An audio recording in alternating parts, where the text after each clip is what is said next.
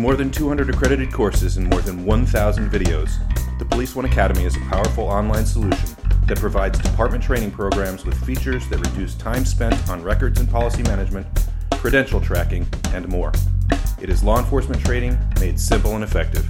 For more information and to get a 30-day trial, visit www.policeoneacademy.com/policing matters.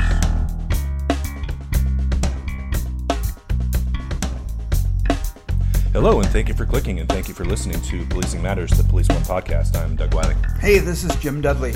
Jim, I've got a quick reader here to kick off this next segment for today. I'll begin. The year is 1983. A California Santa Barbara student named Marcy Nichols is stalked by an ex-boyfriend and brutally murdered. A week after Marcy was murdered, her mother and brother are confronted by the accused murderer in a grocery store. They had no idea he had been released on bail. Dr. Henry Nichols, the brother, is the key backer and proponent of something called Marsy's Law. And he notes that criminals have more than 20 individual rights spelled out in the U.S. Constitution, while surviving family members of murder victims have none. States like California, Illinois, North Dakota, South Dakota, and Ohio are considering or already have passed laws and constitutional amendments to address this disparity. Marsy's Law, I believe, is being considered now in places like Ohio, right? This really points to the fact that victims, generally speaking, have fewer rights than the offenders. Is that not true? Right, and that was one of the speaking points by the opponents of Marsy's Law last November before the ballot. And since then, Ohio voters have voted in Marsy's Law by the widest margin in the last 25 years. Mm-hmm. So that's what the voters said. Yeah, we believe in victims' rights. You had the opponent advocates for offenders' rights saying that it might give an unfair advantage of victims over offenders. Mm-hmm. Okay. So Ohio, I believe Kentucky just voted it in. Still, there's only a handful, maybe a dozen states. Mm-hmm. California, since 2008, has had voted in Marsy's card law. In 2008, police officers are required to give victims of violent crime a Marsy's card that, in essence, outlines what their rights are. And their rights are not phenomenally over and above the offenders. They're things like that the victim should be treated with fairness and respect, that there should be protection from the defendant, that the victim safety considerations are considered in setting bail and release, prevention of disclosure of confidential information, refusal to be interviewed by the defense, on and on and on.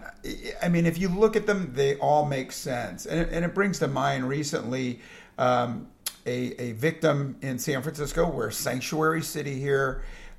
You had this unusual case where you had both a female victim, a sexual assault victim, was an undocumented immigrant, and the suspect was an undocumented immigrant.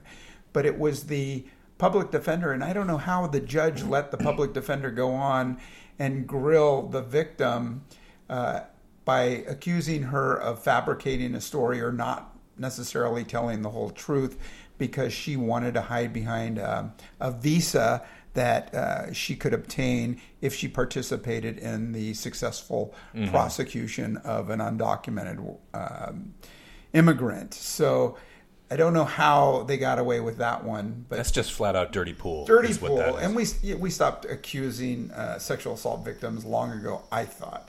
But I think it's a good thing. I think more states should enact it. I think it would fly in the face of some of these ridiculous bail notions that bail is unfair and that people should be let out wholesale because they're poor and can't afford bail. I don't believe in that strategy at all. If anything, I say raise the bail for wealthy people, but let's keep the people in jail who need to be in jail. Even through the process of going to trial. Yeah, I mean, in particular, I mean, this guy who was accused of murder, right, in the case of Marcy Nichols. And a week later, he's in a convenience store. This very same convenience store where the family of the victim is going for whatever it is they're going for, milk and eggs and bread. That's astonishingly stupid to me. Right. It just seems completely counterintuitive. And, another counterintuitive thing that we've heard about lately, actually over the course of years, is defense attorneys saying that the victims' families cannot testify at the sentencing hearings. Where there's an effort, right. big effort for, Right. because it says, it gives the defendant an unfair disadvantage. Well, that's ridiculous. I mean, the jury and the judge need to hear the impact statements of what their actions did to a family or to a group of people, right, that have to live in the aftermath. I mean, if a person is murdered, they're gone. They're the victim, but the real victims are the people who are going to miss that loved one for years and years and years until they're hopefully natural deaths. Sure, right? and ironically, I first heard about the idea of curbing victim statements at sentencing hearings at the trial of the Olympic doctor, right, who performed these just horrific examinations on young female athletes. And the fact that this 50-something-year-old doctor, under the guise of treatment, molested these preteen, pre-adolescent girls, now it's unfair for them to tell their side of the story, and that it might influence the judge in sentencing. And you're talking, I would think, about the U.S. gymnastics team. Right, guy, Michigan State professor and doctor.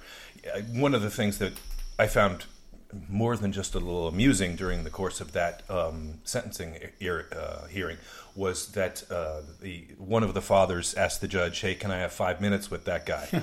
right? And would you give me 1 minute with that guy? And when the judge said, "No, that's not how this works," he dives for him. Right? I mean, he became everybody's hero that day. But yeah, I mean, it's important that the judicial system not exclude or re-victimize the families of the people who have been the unfortunate victims of a violent crime, and this is what it really does. It just re-traumatizes. In the case of bail, for example, they're as free to walk the streets as I am, and my loved one. I'm just putting my loved one in the ground. That's counterintuitive to me. It doesn't make sense. Now, that's not to say that there shouldn't be some rights for people who are accused of crimes, because you are considered innocent until proven guilty in the court of law. I get that. That's perfectly okay with me. But you can't re-victimize the victims' families. Right. And in death penalty cases, you'll have families who say they don't want the death penalty, that they just want to say something at sentencing. Right. I think there should be some allowance given to victims' families in cases where the victim's been killed, and that their wishes should be heard, and that they get some relief by making those testimonies. Yeah. We want to hear what's going on in your state. We've mentioned some of the states that have a Marsy's law, where you have a Marsy's card or some manner of communicating to a victim or a victim's family what their rights are under state law. As we all know, there isn't any amendment to the United States Constitution, and there probably won't be anytime soon with regard to this type of an issue. But it is state to state, and it might even be city to city. So send us an email at policingmatters@policeone.com. That's policingmatters@policeone.com, and let us know what you guys are doing.